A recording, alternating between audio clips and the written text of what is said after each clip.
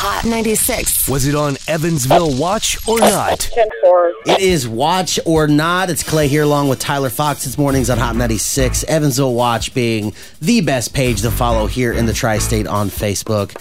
And I read Tyler two stories. He has to tell me if it came from Evansville Watch or if it's completely made up. Are you ready, Tyler? I am ready. All right. Detective hat on. Let's do this. A caller stated that a male subject was acting belligerent and refusing to leave, and the subject was trying to climb through the drive-through window. I feel like that happened. Yep, sure was. It did. Yeah. All right.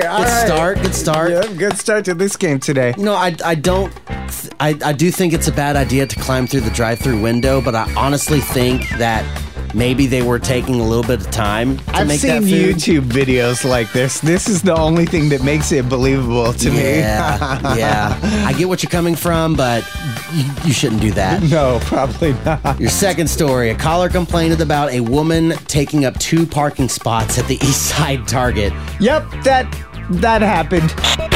Nope. It did not. Oh, 1 for 2. It didn't happen on Evansville Watch, but you know what? I guarantee you I feel like happened. it did happen. It just probably didn't get called in. Exactly. So Karen actually held her tongue today. So thanks for playing Evansville Watch or Not. Maybe Tyler, for the next time, will get 2 for 2. Crossing my fingers. We're hoping. It's going to happen. It's Hot 96. Watch or Not, the Hot 96 Morning Show.